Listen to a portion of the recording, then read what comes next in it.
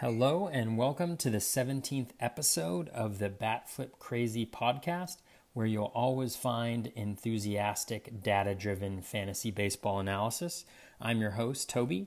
In today's podcast, I'm really excited to be doing the first interview on the podcast. The goal with these interviews is to talk to some of the best fantasy baseball players and analysts out there and to learn more about their process, the tools they're using, resources, and metrics that they've used to be successful. I'm thrilled to have the first interview with Brian Slack of Baseball HQ and one of the better fantasy baseball players out there. Brian is currently in the top 30 of the Great Fantasy Baseball Invitation, and has three teams in the top 60 out of more than 500 teams in the main event on NFBC, and that main event is the equivalent of kind of the World Series of poker for fantasy baseball. You can read his insights on the National League West for Baseball HQ, where he also contributes to the Baseball Forecaster, which is definitely a must-have during draft season. I'm hoping this is the first of many interviews and really want to thank Brian for joining us. If you want to listen to past episodes, you can find the podcast on iTunes and other podcast platforms. If you like what you're hearing, please go give us a 5-star rating and write a nice review. Tell your friends. I'm especially interested to hear how folks like the interview format, since we're trying to do things a little bit different, getting into some of the strategy and kind of in-depth metrics and resources that folks are using when they're playing fantasy baseball. Just want to thank everybody who has already left a rating and a review. Really appreciate that. You can follow me on Twitter at BatFlipCrazy, on Instagram at BatFlipCrazy, on Facebook at BatFlipCrazyFantasy, and the blog is BatFlipCrazy.com. I also have a YouTube channel which currently has one lonely video, which is about finding hard hit fly ball rates and hard hit pulled fly ball rates. If you haven't checked it out, please do so. All right, that's enough from me. Let's get this party started.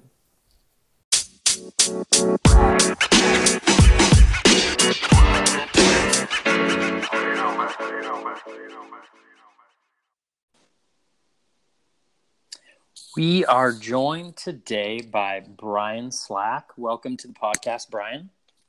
Thank you very much, Toby. Thanks for having me on. Yeah, of course. Thank you so much. You are the inaugural interview that we're doing here on the Bat Flip Crazy podcast. So really appreciate you coming on.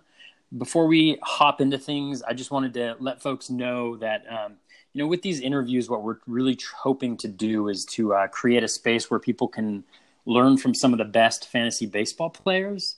And Brian is very humble, but he's definitely among those. We want to hear about folks' process, the tools, the resources that they're using, and just some of the overall strategy, and really make this kind of a place where we can learn from one another. So thanks for joining us on this experiment. Thank you again. Very honored to be the inaugural interviewee. Definitely. And before we hop in, why don't you let folks know where they can find your work? Sure. I write the NL West, the Playing Time Tomorrow NL West column for Baseball HQ, and that comes out every Friday.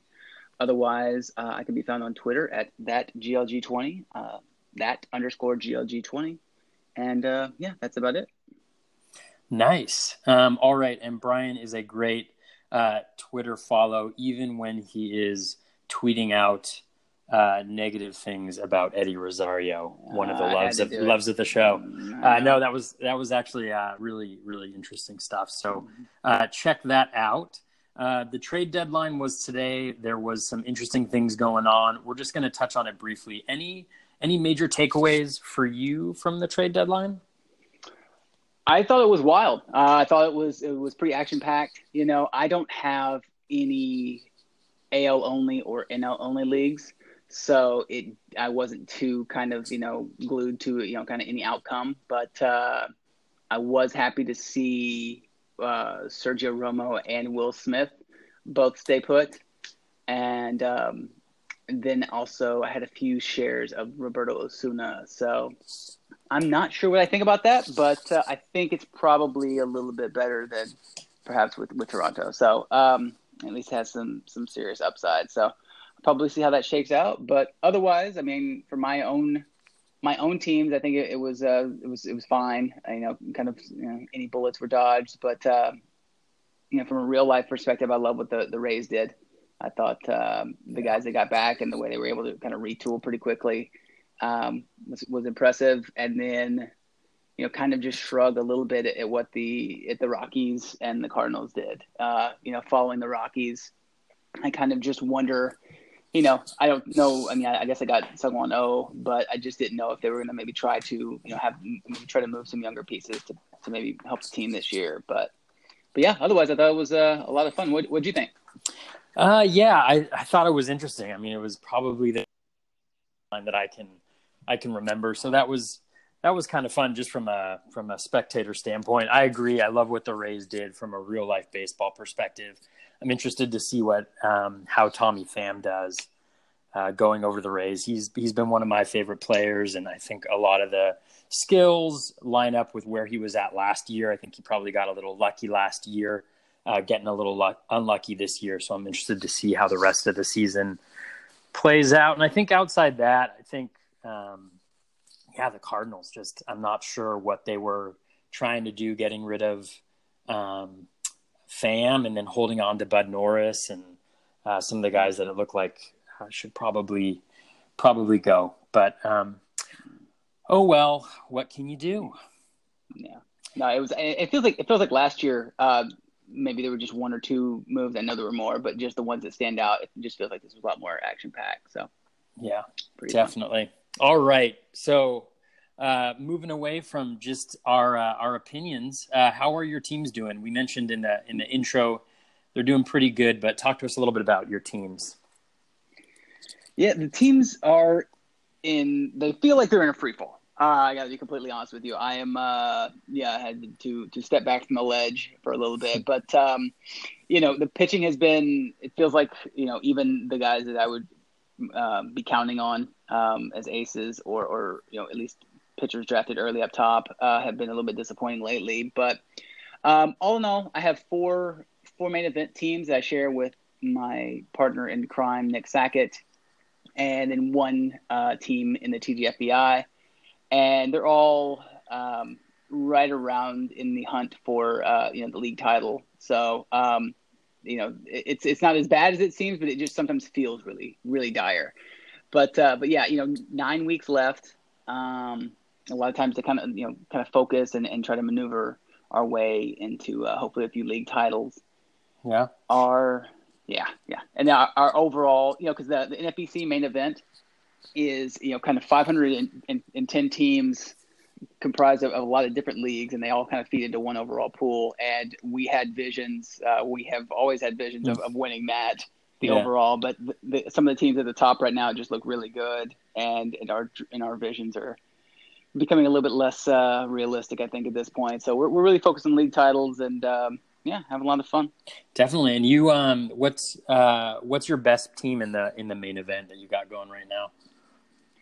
So our best team is it's called Foster's Path of Totality. My kid's name is Foster, and we just gave it that name. But that one we started with Mookie Betts. We were in the 10 spot there, and we started with Mookie Betts and Machado. Nice. And then got Darvish in the 3rd, Quintana in the 5th, and then Rich Hill in the 8th, and John Gray in the 10th. So you can imagine our pitching has been what's really been killing us. So we picked up Stripling and we drafted Snell, and so those have been kind of solid picks there. Eddie Rosario and Mitch Haniger, and of course Boxberger. I had to draft Boxberger, but of course it's of course, man. But you can't go wrong with Boxy, right? Only sometimes. You got to. Yeah, he's an adventure to watch, but sure. Yeah, that's worked out. So, yeah, just need to get some pitching and hopefully, like I said, try to hopefully take down that league title. Definitely, yeah. And most importantly, I think we're duking it out right now. I think the last time I checked, I was in 19th and you were in 20th in the TGFBI. So that's, that's going to be a battle royale to see which one of us ends up ahead of the other in that. Have you made I know you made the one trade. You traded for Trevor Bauer. You traded Eddie Rosario for Trevor I Bauer, if I'm did. not Yeah. mistaken. That was a hard move for me because I love Eddie, and I hadn't seen your analysis yet about the injury, which I think is super interesting. I needed pitching. I'm kind of where you were. I've just been even the guys that I could trust in that league have not been doing well. Luis Severino, who I own in a lot of places, and then I just had some blowups. Like I picked up Julius Chassin for the one game he had against the Cardinals, where he threw like 2 innings and gave up 8 runs, I think. And that same day, I had Domingo Germán, who has pretty much single-handedly tanked that team's ratios. So I'm in a real battle to keep my ratios in a decent place. But overall, I'm in 4th league. Your colleague at Baseball HQ, Brent Chesser, has been in the lead for a lot of it. I think he's in 2nd by a point right now, but it's been a ton of fun. So Nice, very nice. yeah. All right. Well, let's talk a little bit about process. I mean, one of the elements of fantasy baseball that's pretty universal is player analysis, and every analyst and player does things differently, using different metrics, website skills, and tools to evaluate players. So let us know, like, what are some of the tools, resources, and metrics that you're using when you're analyzing players for fantasy baseball purposes? Sure. So I pretty much, start with the Baseball Forecaster, which comes out usually in early December. And it's something I've been looking at for probably going on 10 years now. And just, when I started kind of reading it, it was just a kind of an eye-opening experience in terms of what type of things they were considering. I know we have a lot more points of data and metrics nowadays, but that's always kind of the first thing I go to. One of a few of the metrics I look at is they have a hard contact X. It's a hard contact metric that is indexed to league average. So you can it's basically the equivalent of like a hard hit percentage, but indexed to league average. There's an expected power metric, kind of, pretty similar, but includes batted ball types. And then there's also an xERA category that are a metric that I will look at kind of when assessing pitchers. Similar to, I don't know, I kind of sometimes ballpark a little bit more than really dig too deep between some of the different, I'm aware of them between FIP, XFIP, and Sierra. But, I just like to kind of get a sense of, it's a very kind of basic question. Is a guy kind of overperforming or underperforming based on, kind of what might be expected. So I've gotten a little bit less, and these are a little bit more of the traditional ones that I've kind of just been using for a while now, but, swing strike and BABIP and strand rate. And I will really, find it interesting that our understanding of what those are has evolved. I think not that long ago, I probably, looked at BABIP as kind of something that was going to regress to a certain number, kind of no matter what, not looking at necessarily the pitcher's control of it. So those are some of the ones. Go ahead. Oh, and how do you you mentioned a little bit about BABIP and how you might use it. Like how do you use BABIP and strand rate? When you're analyzing pitchers, how does it influence your decision making? I mean, I looked at, kind of if one is particularly, a low BABIP or a high strand rate, that those kinds of guys are kind of naturally due to regress unless, and they'll kind of take a closer look. If at first blush, you see that those are a little bit out of line, then they'll kind of look a little bit more at the career numbers and try to look at some of their hard, and then look closer into some of their hard contact rates to kind of see whether or not that's, maybe sustainable or something that might regress. So I don't do my own, kind of by hand projections, but, I kind of just use that to get a ballpark. And a lot of times it comes down when I'm, ranking this pitcher versus another pitcher and kind of doing that type of analysis. So. Yeah, definitely. Yeah, and there's some great analysts out there who are doing their own projections, which is always, I feel like that's a goal of mine, and I need to hop on that. You don't do your own? No, I don't do my own projections. Like a lot of times I'll use Steamer and some of the publicly available ones at Fangraphs just to give me a sense of, where those are projecting folks out, and then whether I'm, taking the over under on what they might think folks are going to. And when I'm constructing my team, like a lot of times I'll look at kind of the aggregate of the projections and where it has me, and obviously I think I'm going to do better than those always, but yeah, you never know. Yeah. And then, I was going to say, so those are kind of just some of the traditional ones. And then a lot of the work that, kind of you do in your tweets and on the podcast and stuff, I've been looking more in the last year or so in this season at, stuff like chase rate and zone contact percentage. Some of the stuff that Andrew Perpetua from XStats. Yeah. And then, Baseball Savant, those type of things. I love the kind of the biweekly kind of leaderboards that you'll put out. I think they're really good to kind of, because that's you have a bit more of a process, right? And so I think in season for me, it can get a little bit just chaotic. So it's nice to kind of see those leaderboards and kind of bring it back to something you can kind of look at with some predictability. Definitely, yeah. And one of the things I like about having, I have 8 teams this year, and I know you have, I think 5. One of the things I like about having a lot of teams is it also kind of keeps you fresh with different players. Like when I used to play with only a couple teams, I'd get too focused on the guys that were on my team. So it's nice to have kind of some of these tools and expand the research a little bit. And it's pretty sweet, like the data that's just available through all these websites now. You mentioned kind of using the forecaster, and I also use the forecaster through Baseball HQ. This is not a paid advertisement, but it's definitely a terrific resource during draft season. Talk to us a little bit about what your approach is during draft season. How are you thinking about your team? You mentioned using the forecaster. What else do you do to kind of prepare for your drafts before the season? Sure. So, sometime early December, as early as December, the NFBC, they have these 50-round draft and hold formats where 15 teams and you have 8 hours per pick or sometimes 4 hours per pick, and they're just slow drafts. Are you familiar with those? Yeah. Okay.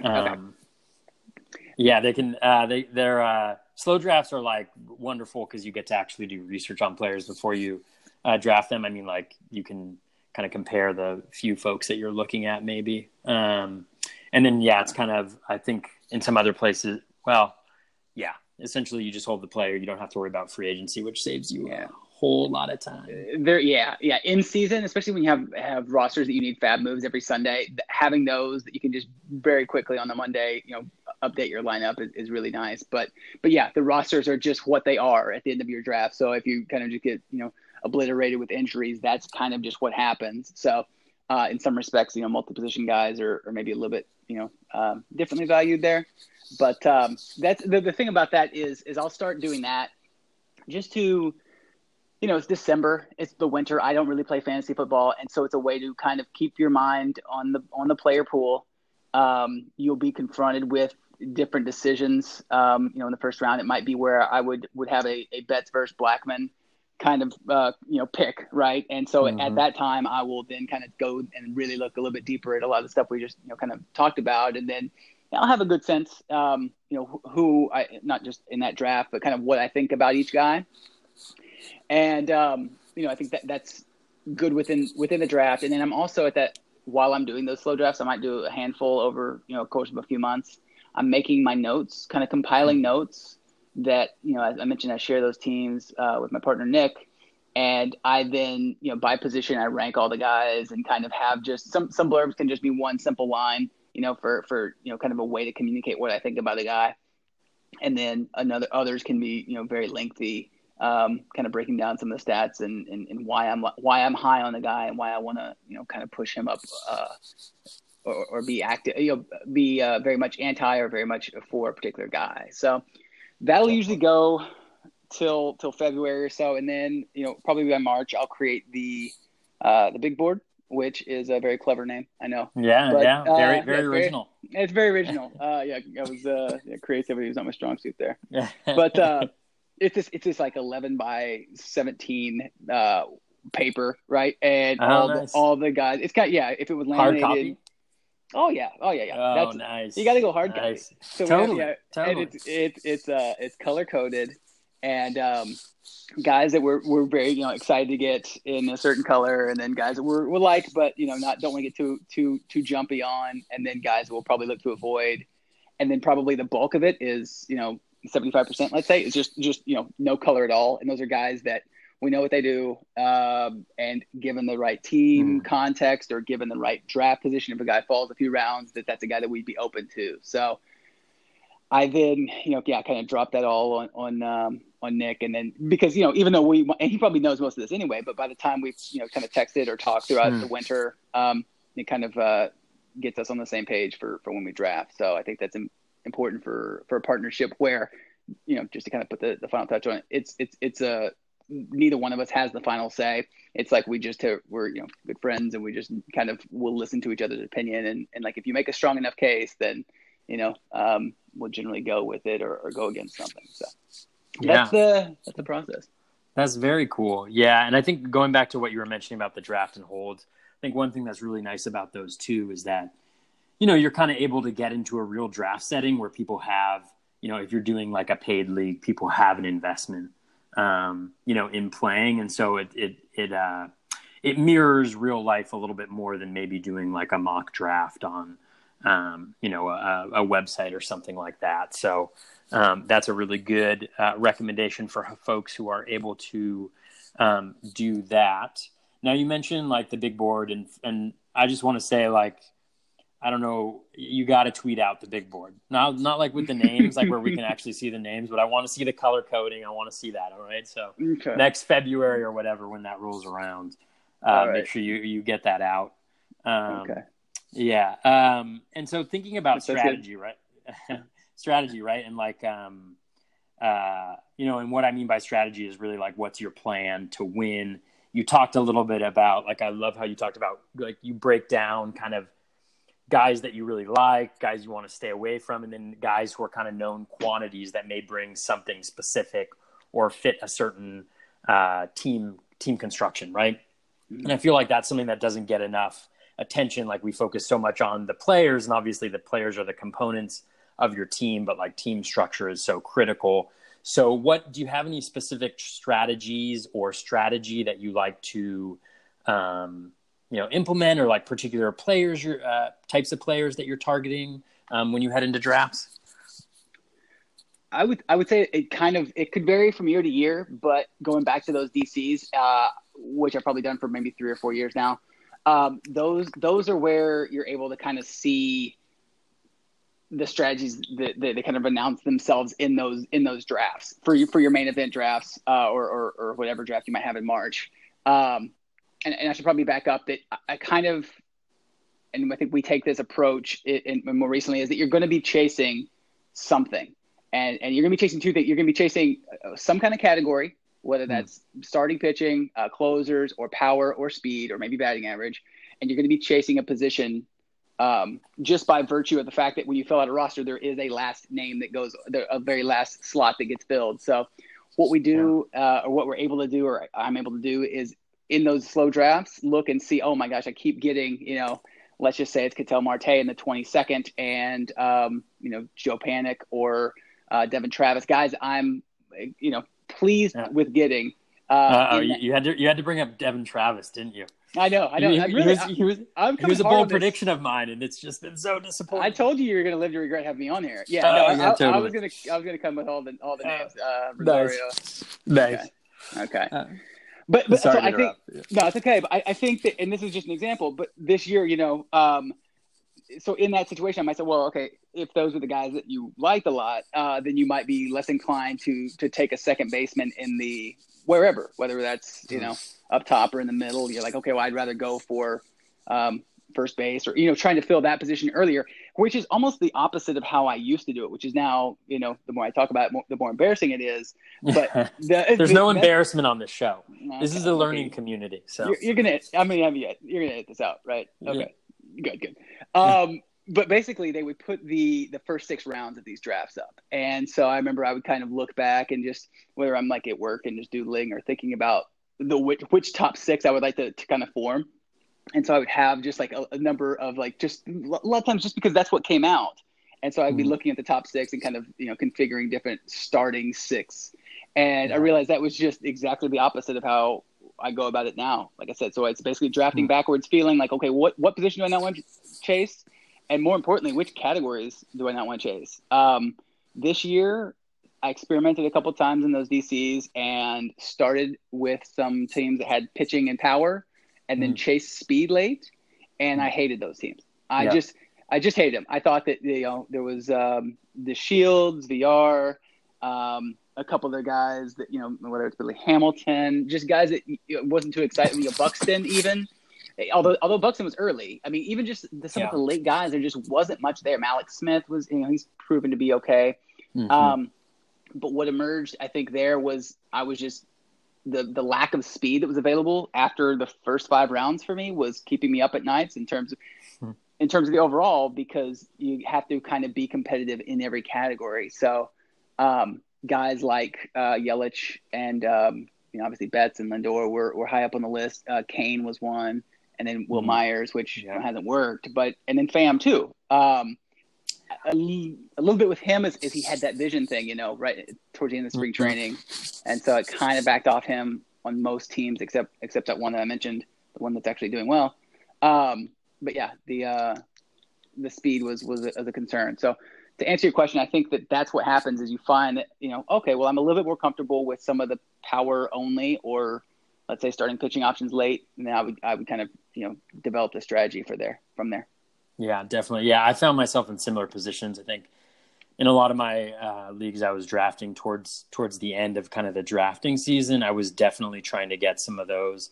They don't necessarily have to be 5 category contributors, but like Starling Marte, I went after in a couple leagues, and Lorenzo Cain, folks like that, because the speed was just so hard to find without considering how it was going to hurt you in other categories. And that's one of the things that I like to think about is like, not only how are you helping me like in these specific categories, but how are you also kind of hurting me a little bit and making sure that you're factoring that into team construction. So that's cool. I love that point about kind of drafting your team backwards and identifying maybe those value picks later on in the draft, and whether there's like, I felt like shortstop was a little bit like that this year. You mentioned Marte, but there's a couple guys that haven't worked out, like Tim Beckham, like Jorge Polanco. They were all kind of in that 200 ADP range that I was looking at too. Yeah, Marcus Semien. Yeah, I own him on a bunch of places. Cool. And then so you talked a little bit about kind of how you go into draft and some of the considerations that you have there. Now, how about like your in-season management? How are you thinking about kind of your waiver wire? How are you thinking about your waiver wire? Like, and I'll call it waiver wire management, like both in terms of FAB and the resources. Like, is there a particular way that you like to spread those out? Obviously it depends on the players and who shows up, but do you have a particular like strategy or approach that you take to the waiver wire? And like on a weekly basis, what does your process look like for analyzing who's available, who's on your team, and who you might be able to move? I think from the kind of the very nuts and bolts, just the process is, starting with just setting the lineup, seeing who your starters have the coming week, seeing where, just what your bench looks like, and saying, if I don't make a single move this week, here's what I got, and then you can kind of determine the level of desperation that you need, let's say for an injured guy or middle to kind of cover for something. And it's a kind of just a good way to kind of go, at least have an idea of position. So I'll kind of go there. And then when I'm looking at the free agent wire, I'll, kind of look at bats in the last 7 to 14 days. I'll look at percent ownership, both of those can sometimes be tricky in FBC because new people, whether the rookies, I think they get called up, those guys would generally be 0% owned. And if they didn't play all week, they might have a low at bat total. So I'll throw guys on there, and Nick will throw guys on there throughout the week. And we'll kind of go from there. But in terms of how much we spend, whether it's a lot or a little, I think it kind of depends on the team. When we're doing a little bit better, I think it's easier to kind of conserve your money and wait for, not push too much. And then, if things aren't going well, you feel like, I need to make a splash. I need to get a closer right now because I have one closer. And so you're very desperate.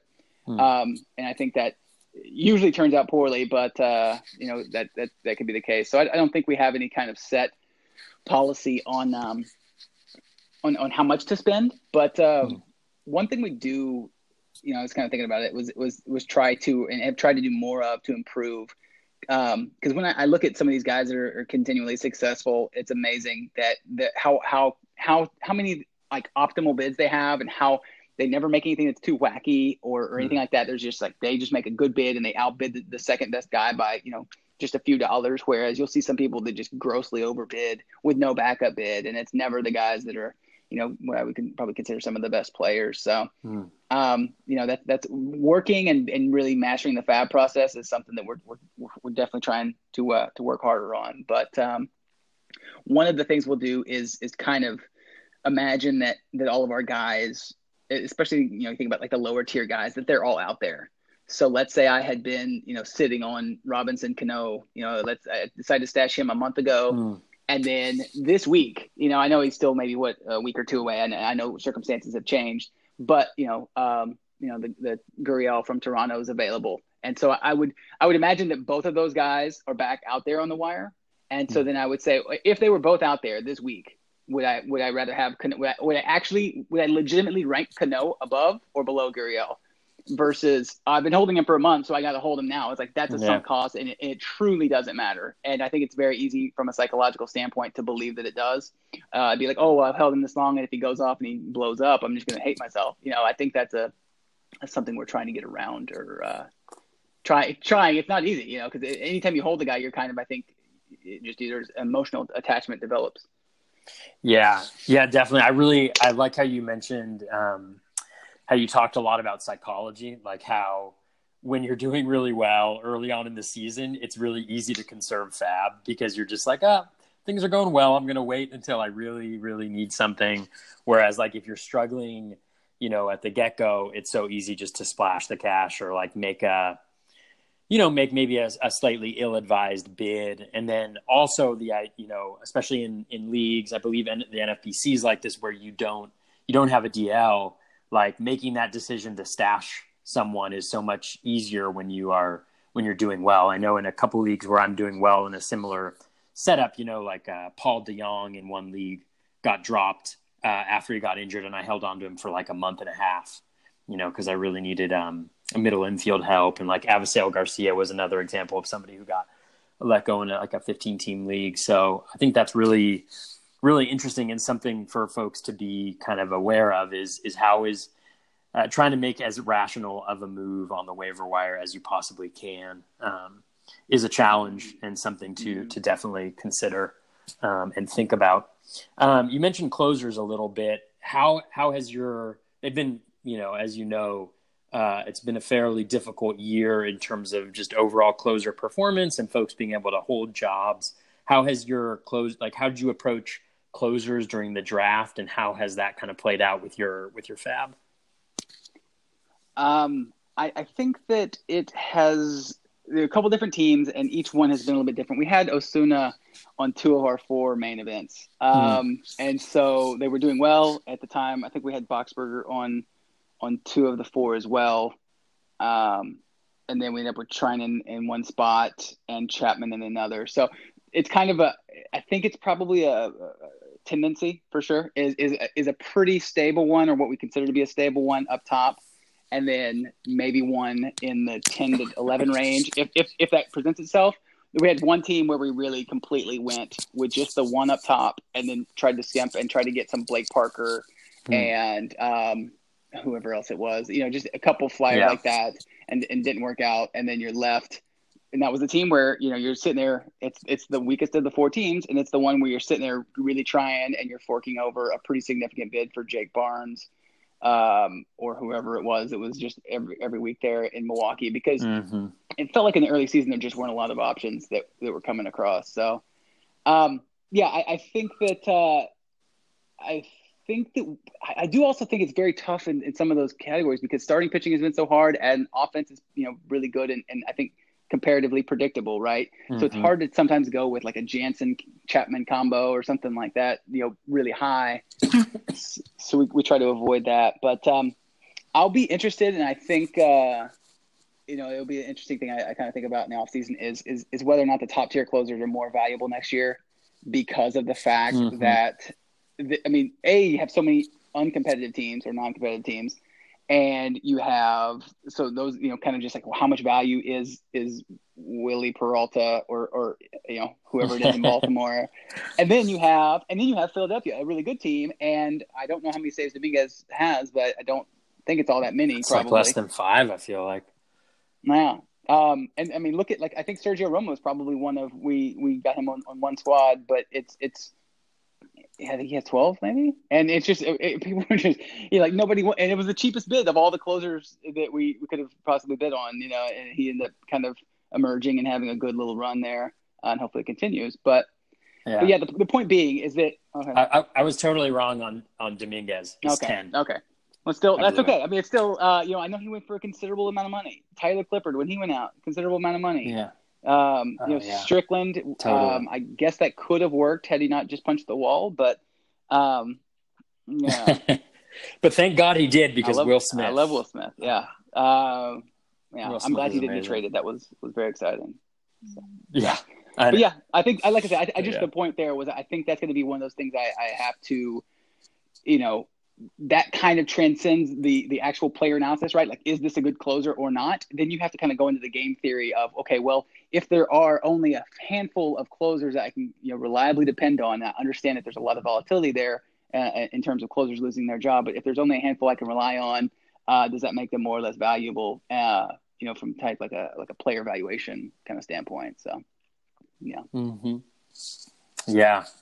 It's so interesting. The psychology around closers too is so fascinating, because I feel like every year, at least for me, like I go into drafts and I tend to wait a little while. Like I tend to probably go for my first closer around that 10th, 11th. I can't remember what round it is. We're too far away from draft season, but kind of like your Arodys Vizcaínos, your Blake Trinans, like kind of that area. Yeah. Although I wish I had Trinan. I probably can't remember the other dudes I drafted at that point in time. Yeah, like Neris. But Neris was in there. Yeah. Yeah.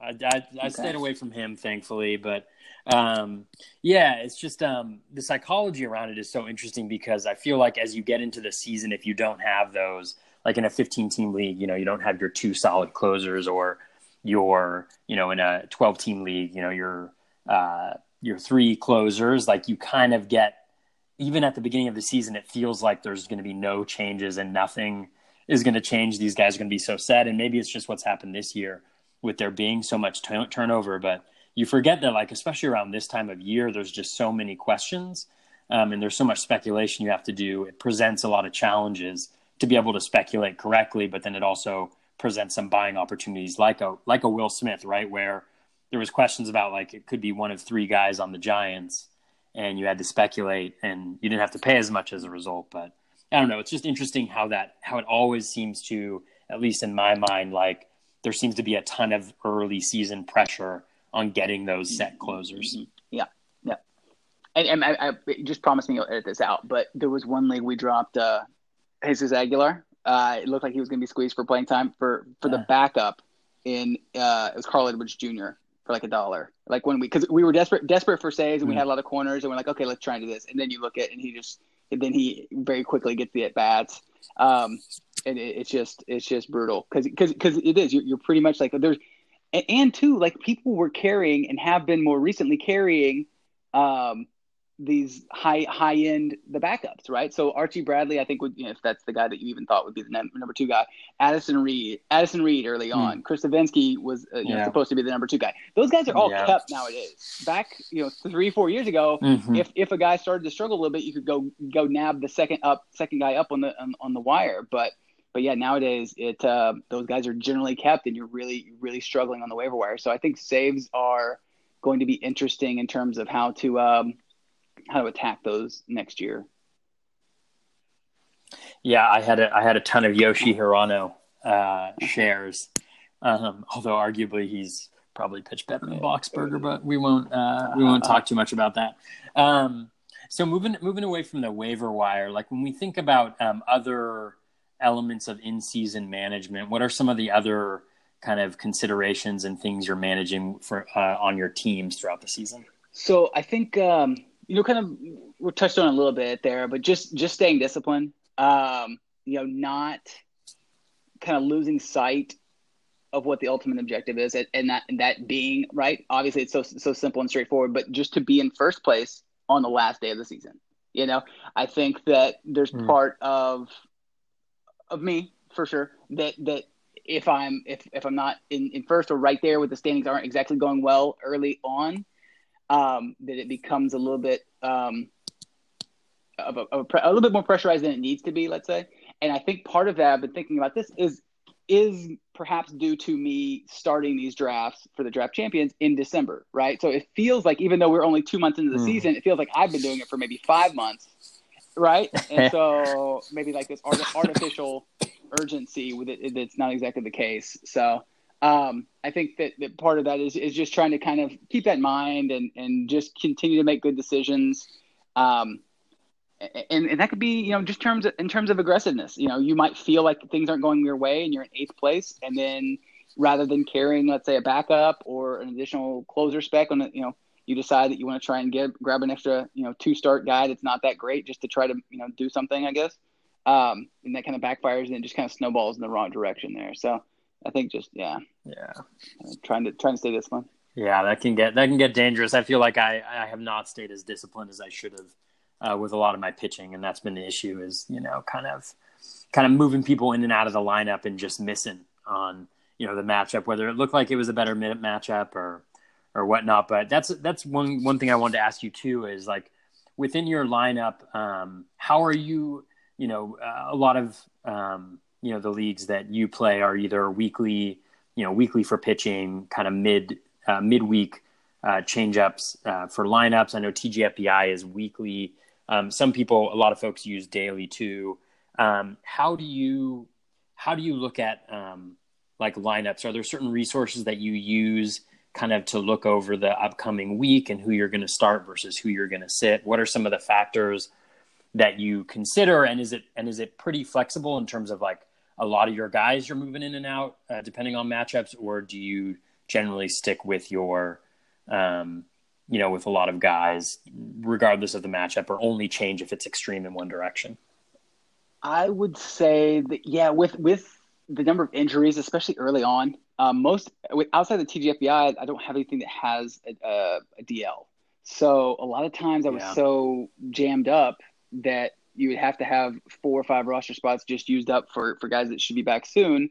And so it was, one maybe option. Offensively, maybe 2 options you could look at offensively, maybe a starter, maybe, that sometimes tricky decision will be when you have let's say decent to good starter that's going into a tough matchup. And then you have a middle reliever that you're kind of waiting on to maybe get his saves opportunities, those type of things. Like, well, do I just try to protect ratios or do I try to get the win in that spot? So, for the most part, I'll look a little bit. Baseball HQ has a kind of a 8-day or a 14-day forecast that you can kind of look at, like the pitching matchups. So it has like a rating matchup tool.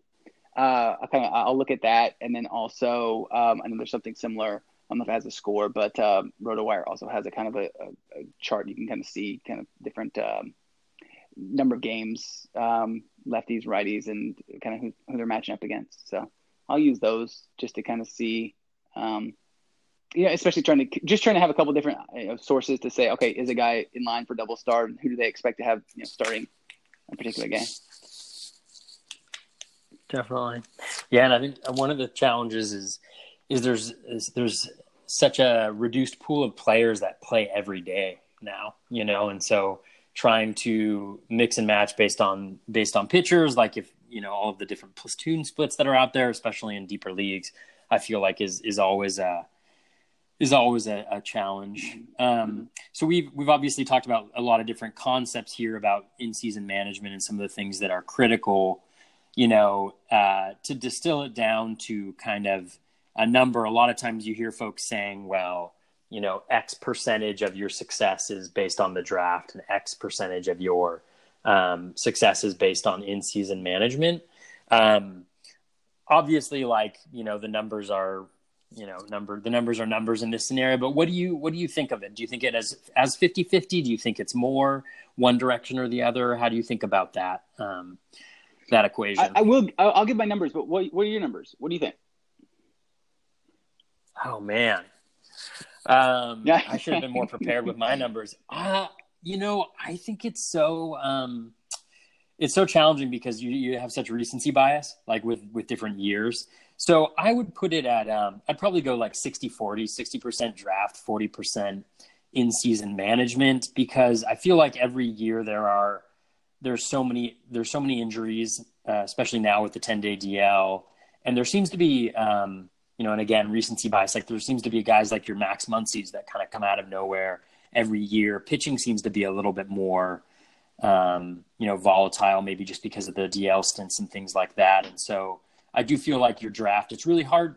I think I've heard a lot of people say this, but like, I think the adage that it's very hard to overcome a bad draft, but like you don't win your league when you draft is a really good saying, because there's been times when like one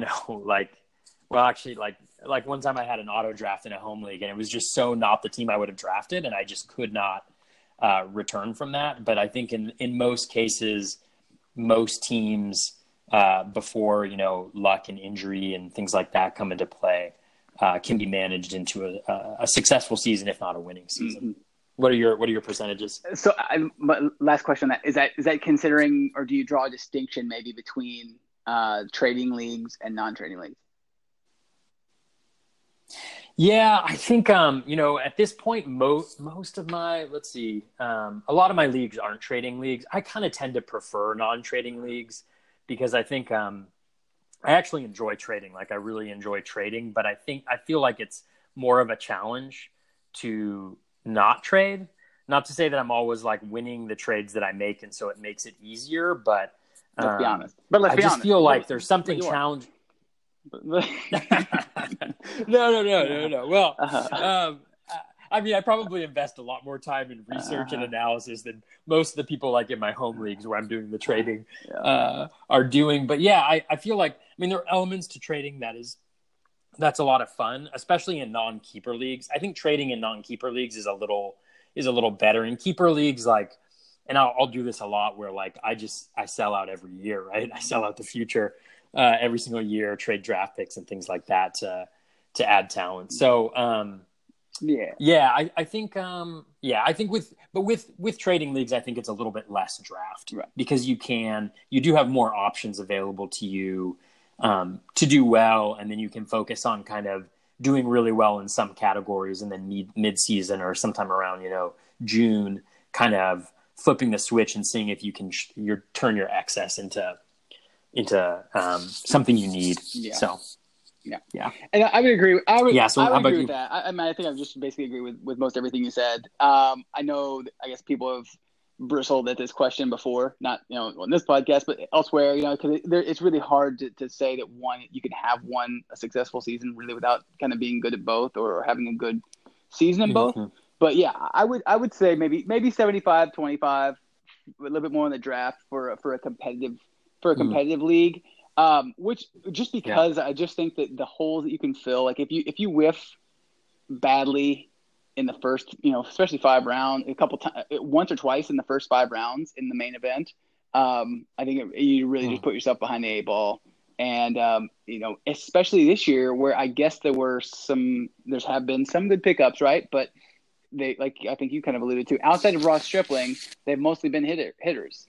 So, and even then, it feels like I don't, haven't gone back through it, but it just feels like there haven't been as many overall finds on the wire like they were last year. So, and then I think in a trading league, I do think, or a less competitive league, I think it kind of goes down to closer to 50-50 or 60-40. Just because if you drafted, Jose Quintana in the 5th round, you can even get out of that, even if it's not the price you paid, you can kind of get out of it and get some kind of, return on your investment, even if it's 50 cents on the dollar versus, if you draft him and then your only option is to cut him or bench him and have him use it for a rush spot, or ride him and just, continue to cry yourself to sleep. Yeah. One of the things that I love about fantasy baseball, though, to your point, is like in competitive leagues, it is, it's challenging. Like you literally need to be good at both of those to be able to compete. Like even if you draft obviously if you draft a team and everybody works out, like that's wonderful, but that just doesn't happen. But like, I love the fact, especially like, you know, I play exclusively roto, you know, like different categories in some leagues, but exclusively roto. And that's one of the things that I love about the season long leagues is like, there's a certain amount of patience and discipline, like you mentioned before, that goes into the decision-making process from week to week, in daily leagues, even from day to day, right? Like, you know, getting your like players that hit well against righties and players that hit well against lefties and kind of switching them in. It takes a little bit more maintenance, but you know, I feel like that discipline, like that's what it's about, right? Like as somebody who kind of loves the process, if you will, sometimes even more than the outcome, like trusting the process and having time for that to kind of play out and for that discipline to show. And, you know, I think is something that, that's, you know, that makes them really fun. For sure. So, yeah, cool. And so we've covered kind of going into the draft. We've covered a little in-season management. What does your kind of post-mortem end-of-season evaluation look like? That usually involves just some kind of staring back at draft boards and kind of just trying to, you know, unpack all the moves and kind of, you know, do a deep dive and kind of see where things went right, where things went wrong. Because I think, you know, I am competitive and I enjoy the competition a lot. And I don't think that, you know, maybe this is the case, but maybe if your analysis on one particular guy was better, that you would have had entirely different season. Maybe that's the case, but it's usually not the case for me. I think there are usually trends and bad habits that we might get into, especially, you know, when we started out. You know, I think we've definitely improved year over year. But going back with an honest kind of, you know, unflinching assessment of here's where we just completely screwed up, and you know, here's let's not try to do that again. And it's difficult because it's so contextual, right? So the good thing is I have, you know, Nick and I can talk about it and say, well, did you make a bad play or was it the right play that just didn't work? And for I think people that do it by themselves might have a harder time because there's not somebody that you can really sit down and explain like exactly what the thought process was and why that might have been good or bad. So we'll do that. Totally. And then we go to I've been now I think 2 or 3 straight years, and is First Pitch Arizona. It's a baseball HQ event, and a lot of the kind of the RotoWire and Fangraphs guys go early November for the Arizona Fall League. And that is good. They just get to that kind of just go and surround yourself with like-minded individuals, and they'll go through. They have like a facts and flukes thing. They'll talk about the past year.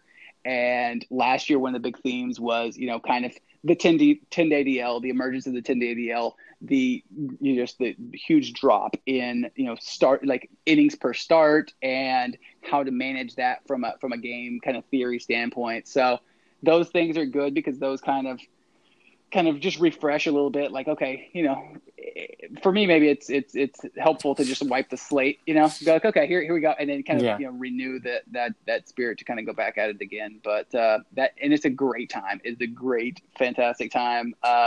Great group of guys. Everybody's very approachable and just, everybody's just having everybody's like on vacation. So that, it sounds like such a good time. I really want to go, but my work, I have something always in early November, so I'm not able to rock it, which is unfortunate, but who knows? One day. It sounds like a great time, and it's so interesting. Like you mentioned, kind of some of these meta trends, like the 10-day DL last year. You know, it's always interesting. It feels like every single year there are these different trends happening. Ready? Whether it's like the continued disappearance of stolen bases, like I think.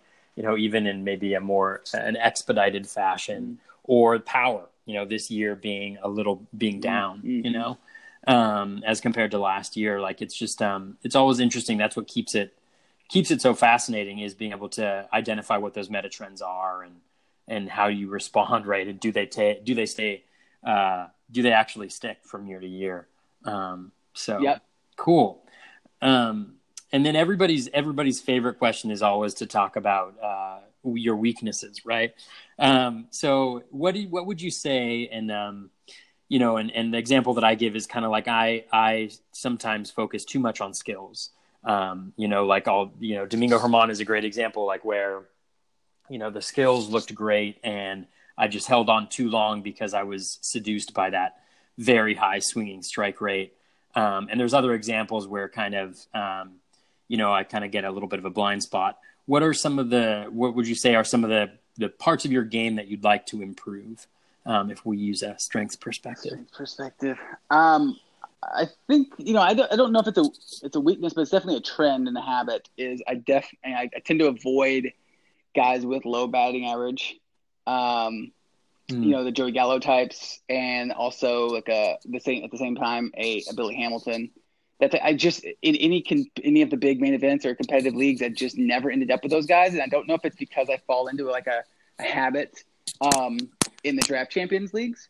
But I just for what, you have to build. I think you have to be prepared to take those guys and completely build your team around that. And I think it can be done.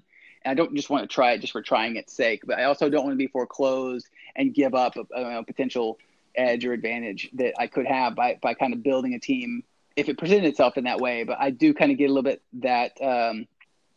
closed off on some type of guys and guys that burn me. And guys that burned me, I think. Yeah. I'm sure it happens to everybody, but yeah, it's just you need to kind of wipe the slate, and it can be a very dismissive, because I told you I would write the blurbs. It can be a very dismissive type of like, this guy's had a good year, and kind of write it off pretty quickly. But yeah, I think that would be one of the things, is trying to be open minded every time and go with that. So. Yeah, it's interesting. I do the exact same thing. Like, you actually reminded me of an example of like my biggest failure, which was I was so down on Javi Baez headed into the season, because I just couldn't stand the skills profile, right? Like the chase rate, the swinging strike rate, the contact, all of that stuff. And so that was one of my bold predictions, was he was going to finish like outside the top 250, something like that. Well, you can just delete that when you cover how they did. Just delete for sure. My 9 bold predictions for the year. Yeah, there you go. Totally. Nobody will catch it. I'll definitely have to delete more than just one, I think. Okay. So we'll see. Cool. All right. So the next little spot we're going to get into, before we go on to that, is there anything else that you wanted to add about just kind of overall process, metrics, anything that we either missed, or just something that you would add, like for folks who are listening, who are, learning or continuing to learn about the game, like anything that you would add? I mean, that's an open-ended question. I think we kind of touched on a lot of it, and the main thing is that kind of that real true assessment of kind of what your own strengths and weaknesses are, and what habits you might have, and then like I said, with the kind of the one player example, like is this really like, is it one player that you drafted that it cost you, or is this like a trend? You always struggle in pitching? Is it the way you analyze pitching? So I think being open to a lot of metrics, or a lot of the new things that come along, and not that you have to take everything like that, but I think it's just good to incorporate that and kind of develop the tool set. And then, maybe, while you're doing your own analysis, and also not thinking that you're smarter than everyone, that your projections, like I think, I'm not sure the exact studies, but I think that they've been kind of shown that Steamer or Zips or other projections have been pretty close to, within a certain range of kind of projection systems. So I don't know if I was trying to be like really beating, winning these competitions, that my goal would be to try to do it by out projecting some of these guys. Now, I think the better part would be to try to kind of apply kind of some of the game theory type of stuff we were talking about, going, how can I apply these general predictions or projections and kind of put them together in a way that is competitive, and kind of playing a range of hands and instead of just the projection itself. So and then that's great advice. My last one, as I get going here, is I do see that some people in that same token that can tend to jump the ADP for a lot, the average draft position, right, that comes out, and they do so because they when you only have one team, it's a little bit easier to do, because you're like, this is my team and this is my player, I'm going to draft. I think that's part of why Nick and I have multiple teams, which is it allows you to kind of be a little bit more patient because especially in an overall competition, you have, if I jump every player I want by a round and sometimes 2 rounds, there is kind of, if ADP, by definition, somebody else that's getting that guy at their normal round and somebody that's getting him at a bargain, believe it or not. And so I think, and you're actually technically competing against those guys. And by jumping everybody, you put an immense amount of pressure on yourself to be right on pretty much all the picks. So I think that's something we used to do and do a lot less of.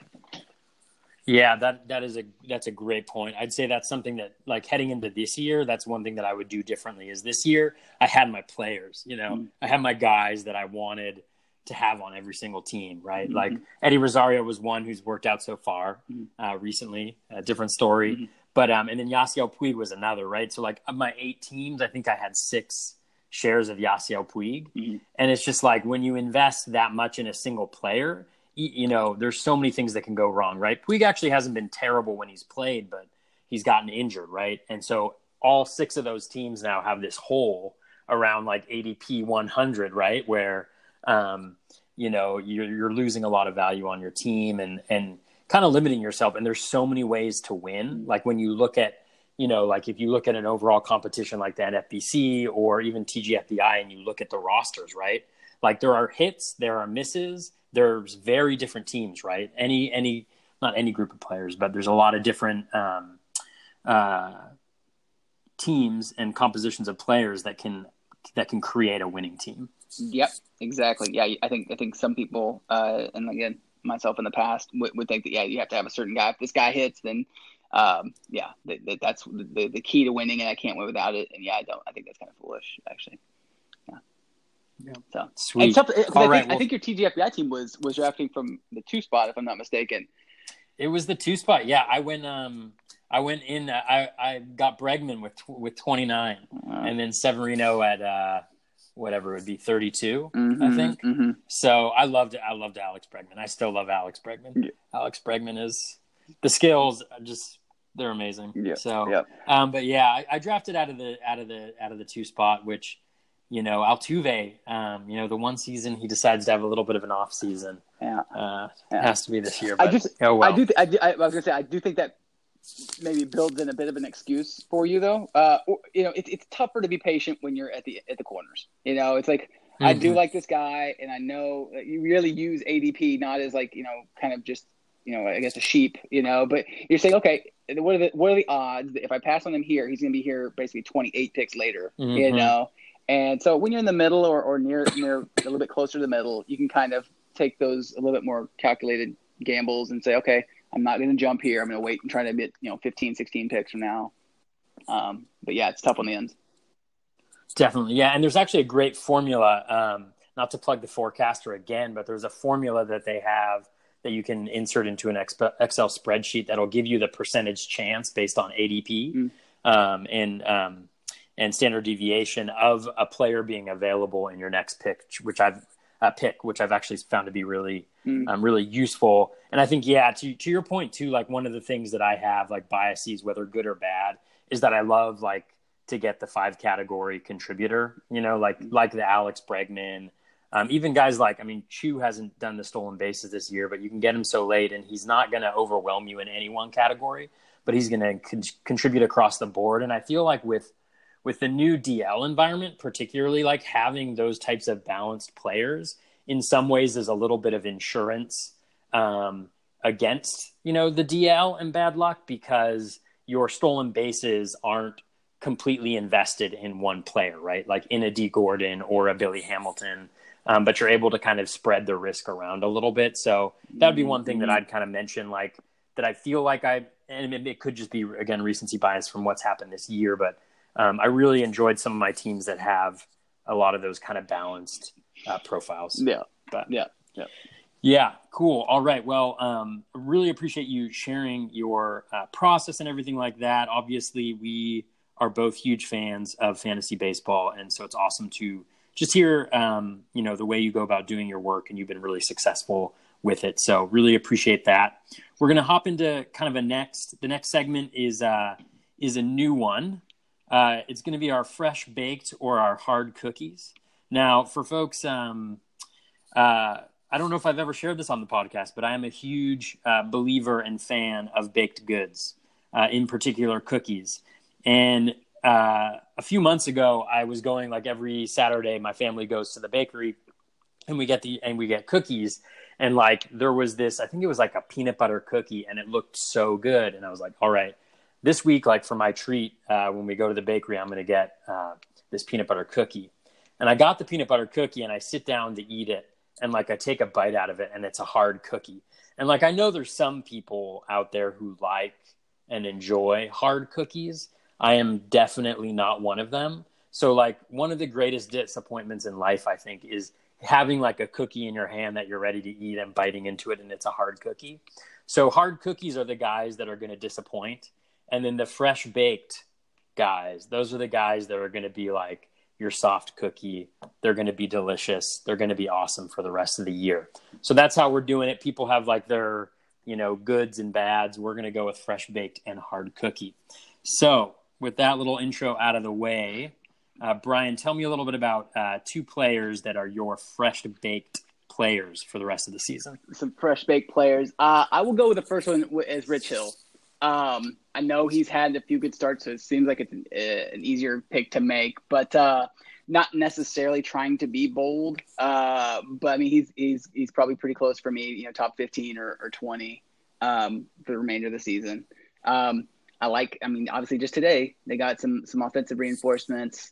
I think that, in his last 5 starts, he made a mechanical adjustment, and in his last 5 starts, I think he has a 2.47 ERA, 10.7 strikeouts per 9, 2.5 walks per 9.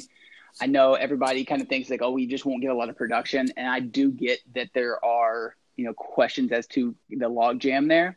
But, he pitched 82 innings in the second half last year, which, I think might surprise some people. And this year he's only at 68 on the year. So I could just see him having just a run of dominance, and I think that he's going to be in well positioned to provide a lot of value down the stretch. Awesome.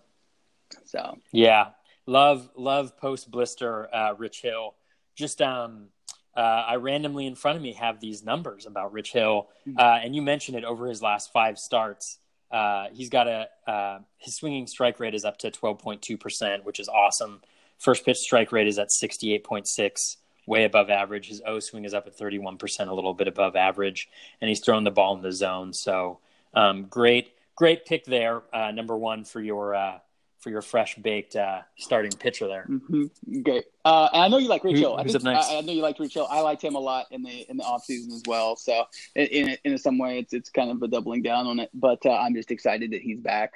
I guess you could also put John Gray in that category. Totally. But not quite the same caliber. But I think he's also going to do for a good stretch. He had a good game, I think, tonight. So yeah, he did. And then on the hitting side, I would go with Wilmer Flores. So I think he had dehydration and dizziness tonight. Yeah. When they were down 13 to nothing in the second. I'd have dizziness and dehydration after that too, I think. Yeah. So he, I think that basically, playing time should be open. He generally hitting third in that order.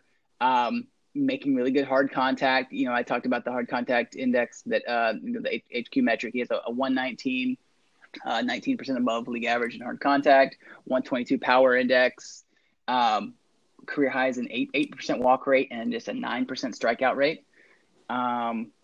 X stats, I looked at his X average. His X average was a 278 versus his current 271. The homers, though, were about basically even a little bit high. He has 9 homers versus what would be on the X stats 8 homers.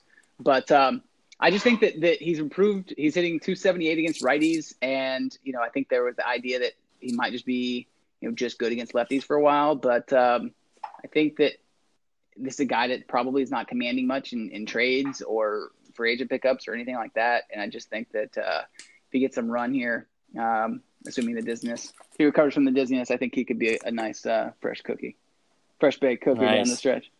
Oh, there you go. I love it.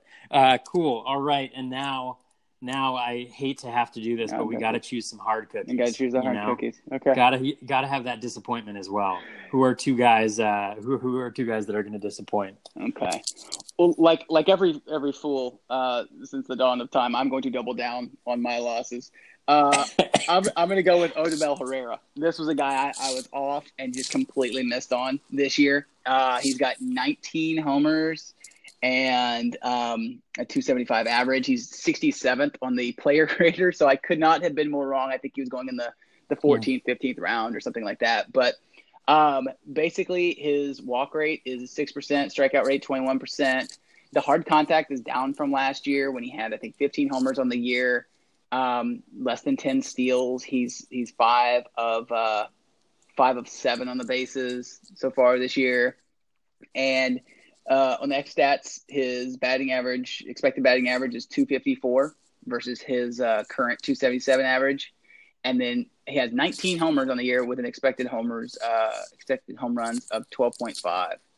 So I just think mainly, again, it's just stubbornness and me trying to jump in there. But he's a guy that if he hits, something like 265 and under, 8 or 9 home runs the rest of the way, I wouldn't be that surprised. So, but I do realize that he's in a good spot, and the lineup just improved with the soon-to-be addition of Wilson Ramos.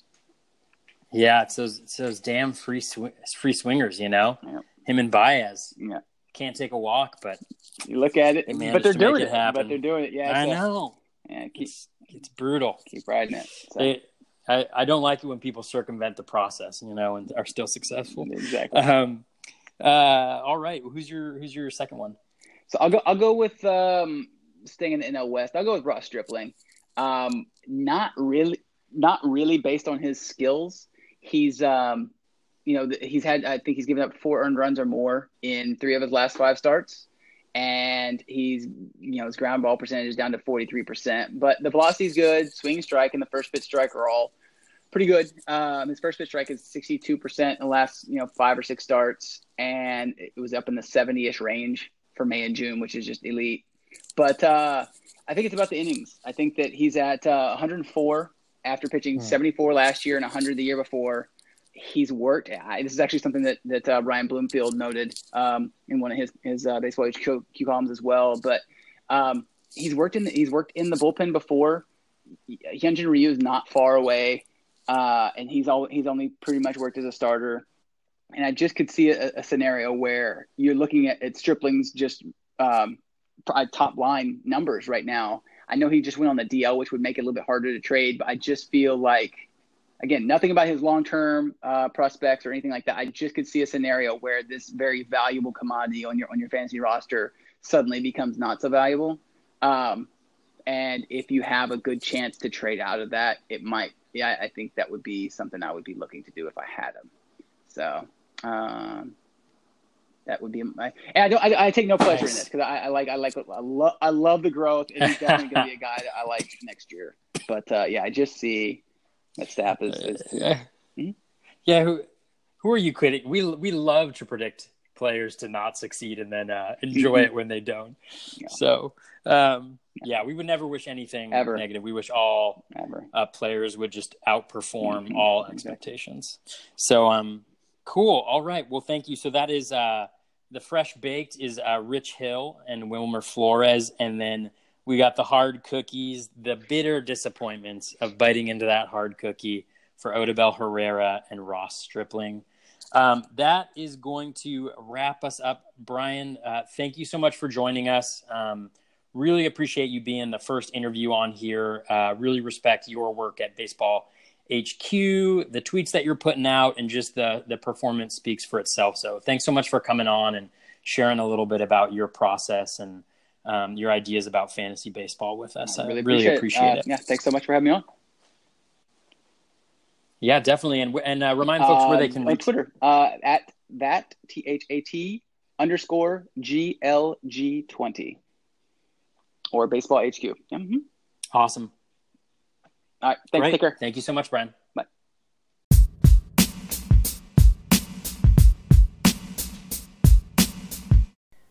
That's going to wrap us up for the 17th episode of the Bat Flip Crazy podcast. Thank you so much for listening. A special shout out to Brian for joining me for that first interview. Really had a great time talking with him about fantasy baseball, learning a little bit about the metrics and tools, resources that he's using, some of the process points, as well as some of those strategy points. Definitely learned a lot from talking to him. Hope everybody who is listening was able to take a few nuggets out of that conversation, at least a few nuggets out of that conversation, and that you enjoyed it. If you did enjoy the conversation, please do go to iTunes or your preferred podcast platform. Give us a 5-star rating, write a review. Let me know what you think about that interview. I'm hoping to have more guests on in the future. That is going to wrap us up. You can reach me on Twitter at BatFlipCrazy, on Instagram at BatFlipCrazy, Facebook BatFlipCrazyFantasy, and our one lonely YouTube video on YouTube. You can follow Brian at that_GLG20 and also at Baseball HQ. Thank you so much for listening. Looking forward to talking with you next time, and best of luck with your fantasy baseballing.